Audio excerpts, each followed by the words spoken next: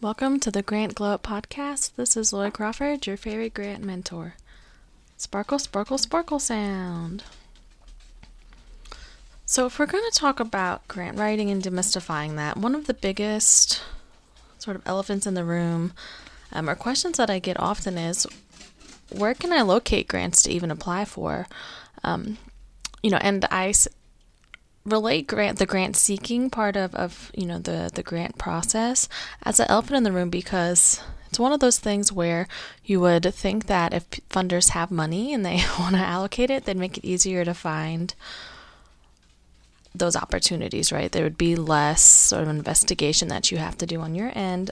So I just want to name that, right? If you're having a difficult time finding grants to apply to, it's not you, right? Let's just have that moment. It's not you.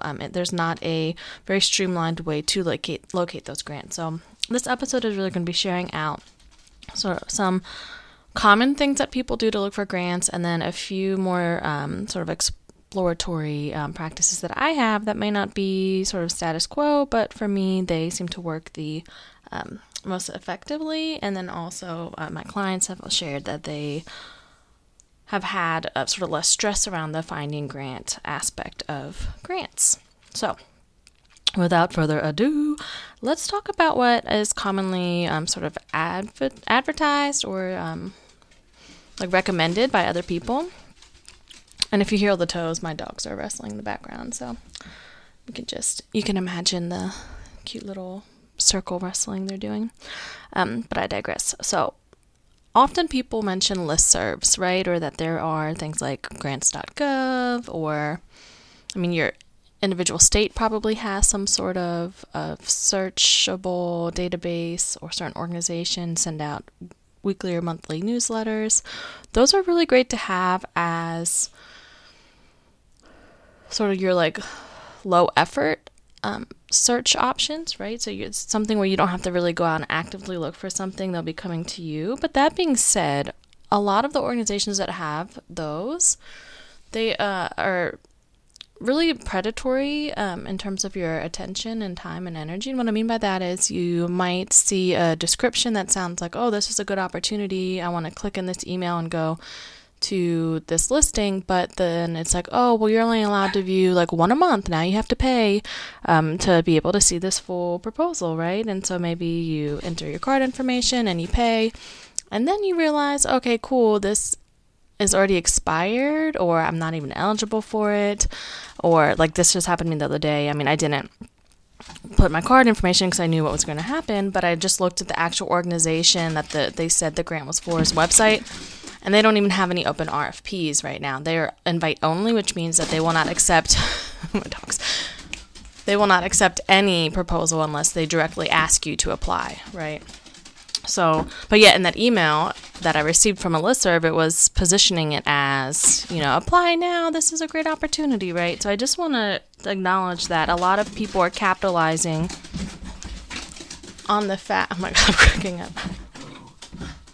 It's a rainy day in Pittsburgh, if you can't tell, that the dogs are so hyped up. They're living their best life. All right, I took a brief pause because they are just enjoying their life. I don't mind the background noise, but I do want to acknowledge for some people it might be distracting, but we're doing the best we can here.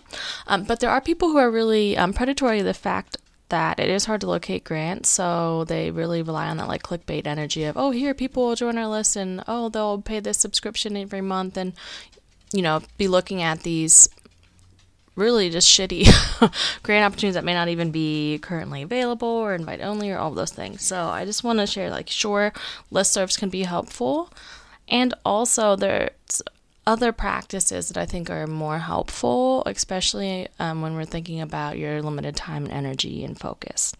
So beyond the existing listservs, I recommend, this is the first part, I recommend making your own list of organizations, whether those are ones near you or ones that you've heard of that fund organizations or projects that are similar to your mission or purpose or your dreams or what you're looking for funding for. And then once a month, be looking at those few organizations to see if they have any open RFPs or if they have their own individual email lists or newsletters, joining them instead of only relying on these really large listservs. And that might sound like a lot. Oh, okay, I'm checking multiple places each month, but you can also include in your table, and perhaps if someone, if anyone wants this, you can reach out and ask for it and I'll make it, but like a template table that you can have to sort this information. Some organizations will say, oh, we only put things out quarterly, so then you would know, okay, I only have to check this quarterly, and then it's something you can just put a alert in your phone or something, right? Or have a email. I've even done it where I pre-date an email to send it out to myself around that time frame, so that way I'm receiving it. I'm like, oh, look at that. But I still have to say, having your own list just helps cut through some of the noise, and so you're able to more directly see what's relevant to you. Right? So I would say this would be sort of like a medium energy lift, right? Or medium ask, because there's a little work up front and then it's just more periodic maintenance.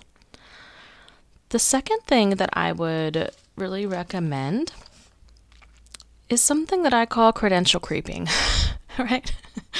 And it is just what it is. It's like people watching, but looking at different funders and who fund them, and different organizations around you who funds them, right? So instead of just idly people watching at your favorite like coffee shop or park, right? We're credential creeping on people's websites or social medias, and really not just people, like organizations. So, for example, if you're looking for a grant that would look at like STEM education, what organizations around you are in the fields of STEM education, and then looking at their website. Do they have a partner page? Do they have a funder page? What different icons or logos of organizations are somewhere in their marketing material on their website, right? Because that's an indication that they might be a funder, and the word partner is just being used, sort of surface level. So then what you can do is get this list of all of the different funders or partners that you see, all the different logos you're seeing on different people's websites or different projects' websites, and then checking out their website, right? So it ends up this credential creep creates this huge web of places you could look. Because then so I'm in Pittsburgh, right? So PNC is, a bank you might have heard of, and the PNC Charitable Trust exists as a funder. So I might be looking at another organization in Pittsburgh who's working with youth, because my day job where I write grants for nonprofits working with youth. So I might have seen, oh, they have PNC Charitable Trust. Cool. So then I could look at PNC Charitable Trust page.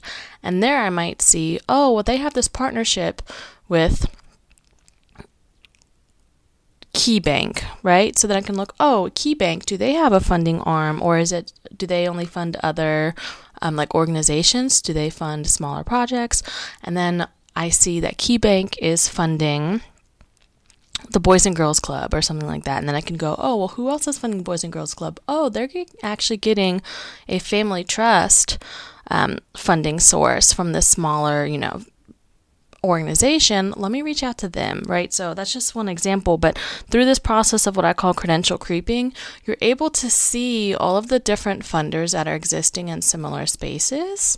And then sort of a step beyond this is if you're already partnering with an organization through a project, for example, you can ask who some of their funders are, or if you feel like they might be looking at that as competition, right? You can ask who their previous funders were. And just start having these conversations, because one of the things we also have to demystify about grants is also like why does it have to be so competitive, right? Why can there not be more room for collaboration and sort of like coordinating efforts to get funding for similar projects just in general? And the third thing that I want to share is something that I sort of consider as table time. And what that means is, when are there opportunities or times to sort of get at the table where funders are sitting, right? And this doesn't have to be a physical table, but your local area or organizations might be hosting different conferences or brown bag lunches of, come talk about this certain topic, or perhaps funders are sharing out annual reports, and they're asking for feedback on your experience in a certain area. All of these things exist. How can those be on your radar a little more, and how can there be these opportunities for table time, right? To have sort of a seat at the table, to just get in the sort of realm of existence, right, for funders. And one of the ways you can do this as well is for any RFP you see, even if, let's say, you're not eligible or it's expired, right? So you missed the deadline. Seeing who the project contact person is and reaching out to them directly and asking, sort of like, what is your organizational policy around asking questions? Can I ask questions openly? Is it only during certain windows? Just starting a conversation. Sometimes that looks like, hey, do you have a newsletter I can join for your organization? You might already know that information. You might have seen it on their website, but approaching the project coordinator for the grant department at that funder is a way to start having that table time to become relevant to them. And then asking, do you have ways that your organization is reaching out or communing with potential grantees or with existing grantees? What does that look like? Start having those conversations, because that creates room for relationships to exist. And once relationships exist, they're more likely to directly invite you to apply to something or to let you know, hey, in the next 2 weeks, we're going to have this influx of RFPs being released. I just wanted to let you know so you can be checking your email. Something like that. And that happens really often, at least in my experience, once you are in relationship with someone. And so to sort of recap those 3 different approaches, I want to keep this episode sort of short and digestible. You can build your own list of potential funders or funding opportunities to check in with periodically, to see when the next deadlines are. And that is a way to not only rely on existing listservs that can be really predatory. Secondly, we can do some credential creeping, right? And just seeing and noticing what logos are where, who's funded by who, are their partners, who are their partners being funded by, right? And thirdly, that idea of table time. How can you just sort of get in the world of relevancy or experience of existing within these other organizations or funders, right? There's a better phrase that's just not coming to me, right? It's like, how can they know you exist? And having that approach to searching for grants. Sparkle, sparkle, sparkle sound. All right, so that was our 3rd episode, but I'm also really curious to hear from you. Have you had a different approach to finding grants that has been really successful? I would love for you to share out. You can email me at hello@loricrawford.me, or also linked in the show notes will also be Instagram for the Grant Glow Up. Because I want to have the opportunity to start building out this community and allow us to be sharing our tips and tricks. So again, it's this idea of by having these open conversations, we can both be demystifying grant writing, but also challenging the idea that grants have to be so competitive and that people doing really compatible or mutually beneficial work have to sort of be at odds with each other. How can we actually sort of lift up the idea of being able to receive the funding we need to do the work that we're here to do by having community be an aspect of it? So I would really love if you want to share out or reach out with any of what works for you. And as I mentioned before, if you would like to have a template idea of how you can start to sort of store and utilize your own list builder, let me know, or perhaps even some templates for credential creeping or anything like that, or conversation starters for table time. If any of those sound relevant to you, I would love to hear back where your interest is going and how I can further support you through that. That being said, we're going to end it here. I hope you have a razzle dazzle day, and if that's not accessible, you can put an F on front and have a frazzle dazzle day. And may all of your funding wishes be granted.